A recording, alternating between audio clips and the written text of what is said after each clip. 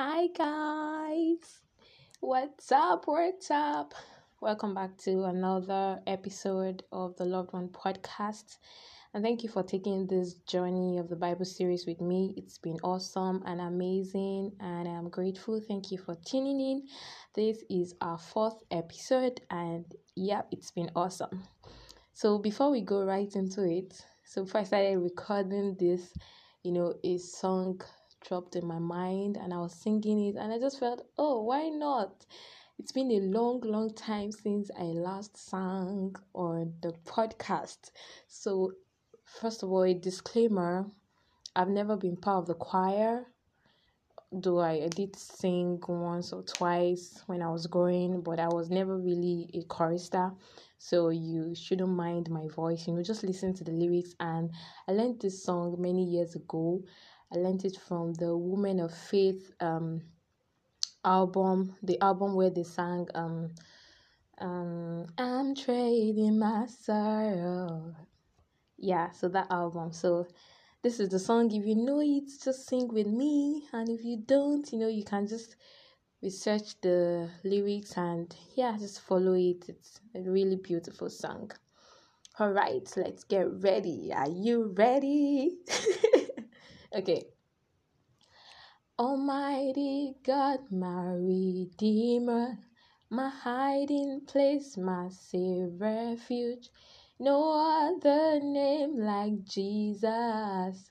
No power can stand against you. My feet are planted on this rock, and I will not be shaken. My hope it comes from you alone, my Lord and my salvation. Your praise is always on my lips. Your word is living in my heart, and I will praise you with new song. My soul will bless you, Lord. You fill my life with greater joy. Yes, I delight myself in you, and I will praise you with new song. My soul will bless you, Lord. When I am weak, you make me strong. When I am poor, I know I'm rich, for in the power of your name, all things are possible. All things are possible, all things are possible, all things are possible. Your praise is always on my lips. Your word is living in my heart, and I will praise you with a new song. My soul will bless you, Lord. You fill my life with greater joy. Yes, I delight myself in you, and I will praise you with new song. My soul will bless you, Lord. Oh. I think I should add a clapping effect to that. I almost couldn't breathe. Alright, guys, so let's jump right into our study for today.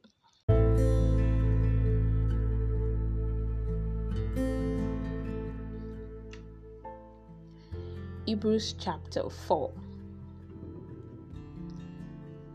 Let us therefore fear, lest a promise being left us of entering into his rest, any of you should seem to come short of it. For unto us was the gospel preached, as well as unto them. But the word preached did not profit them, and not being mixed with faith in them that heard it.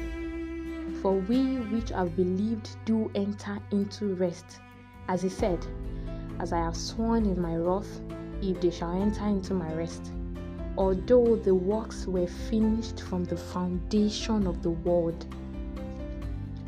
For he spake in a certain place on the seventh day on this wise, and God did rest the seventh day from all his works. And in this place again, they shall enter into my rest, Seeing therefore it remaineth that some must enter therein, and they to whom it was first preached enter not in because of unbelief. Again, he limited a certain day, saying, in David, today, after so long a time, as it is said, today, if ye will hear his voice, harden not your heart. For if Jesus had given them rest, then would he not afterward have spoken of another day? There remaineth therefore a rest in the people of God, to the people of God rather. For he that is entered into his rest, he also had ceased from his own works, as God did from his.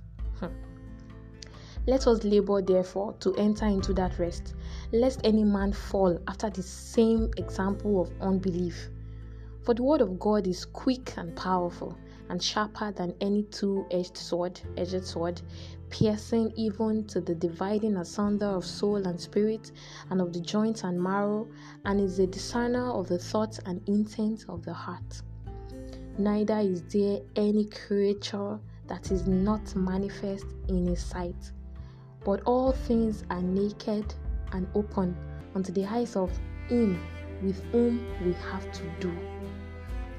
Seeing then that we have a great high priest that is passed into the heavens, Jesus the Son of God, let us hold fast our profession.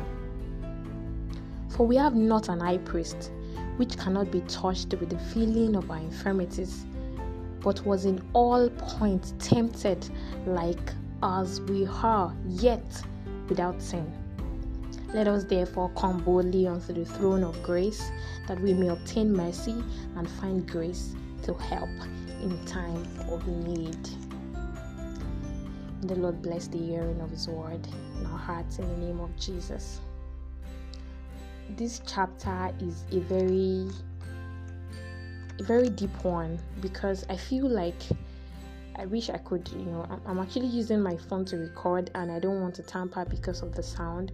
I would have, gone ahead to read from other versions of the scripture, but I do hope that one or two persons are reading from other versions of the scripture, and you'll be able to tell me more in the comment section. I don't want to say I'm flabbergasted. Verse 1 started with, let us therefore fear, lest a promise being left us of entering into his rest, any of you should sin to come short of it. I remember that in the last episode I was talking about we knowing that as much as God is a caring God, we talk about God loving, kind, gentle, merciful, and all that great and beautiful things about God, which he actually is and more. We should also know that God is God and is a consuming fire. And with God, there are principles. And I feel like that is why Jesus Christ said, we are no longer under the law, I must say that. And we are under the grace. But sometimes I don't even fear grace. Because, hey, may the work of God over our lives not be futile. In Jesus' name. May we bear fruit for this kingdom, that God will be proud of us. Because Jesus did not, he said he came to fulfill the law. He simplified the law for us to obey. Because if you love God with all your heart and with all your might and with all your spirit, you will obey the first 4 commandments that had to do with God. Now, if you love your neighbor as yourself, you would obey the last 6 that had to do with our relationship with others. From obey your parents to you will not steal, you shall not steal, you shall not kill, you shall not bear false witness, you shall not commit adultery, you shall not covet what is your neighbor's own. The 2 commandments really actually is a fulfillment of the 10 commandments. It helps us to, gives us a easier application of it. It's just like in mathematics, where mathematics is so beautiful because is it mathematics or physics? Let me say physics, because I remember there was a time when I was attending a tutorial for my joint admission matriculation board examination. That's a compulsory exam for anyone who's going to enter into the institution in Nigeria, and I attended a tutorial class, and I have a very interesting teacher. So it would give us an assignment and like a classwork, and we can have used 4 pages to solve this question, and we would still get the answer. And you say, you guys did well. And you know what? It would just go to the board and write like a 3-line solution, and it will also arrive at the same answer. And I'm just like, why did we have to go this long way to arrive at the same answer? There is just always an easier way with these formulas, and I feel that is how it is with the scripture. Jesus Christ just gave us an easier way to still fulfill the same thing, because no one was ever going to fulfill the will of God with that law. No one could ever fulfill the law. The law was above everybody. And so grace came and made us have an access to God. It built back that bridge that was broken at the beginning of everything, and Jesus is that bridge between we and God, and it's really beautiful. And I pray that we would not make God regret doing what He did, that we would live a life worthy of His death. So in this place, we should have the fear of God. The Bible says the fear of God is the beginning of wisdom, and we definitely don't want to end like our forefathers ended. So it's encouraging us to fear God and do His will. And verse 3 was talking about the works being finished from the foundation of the earth. God made this provision since the time when He made the earth, when He made the foundations of the earth. It's the way God knows the end from the beginning, and He has just, it feels like, like a parent, you give birth to a child, and then you open a college account, and you keep saving in that account of a child who doesn't even know his name yet, and you're just saving for the future of that child, settling things for that child. Just like you are expected now as a guy or a lady to start praying ahead of your future, to start praying for your children, lay your hands on your stomach, bless your womb, and all that beautiful things. That is just how God already made preparation for us even before we came. The Bible was saying, while we're yet in our mother's womb, He knew us, He gave us a name. While our parents even thought of conceiving us.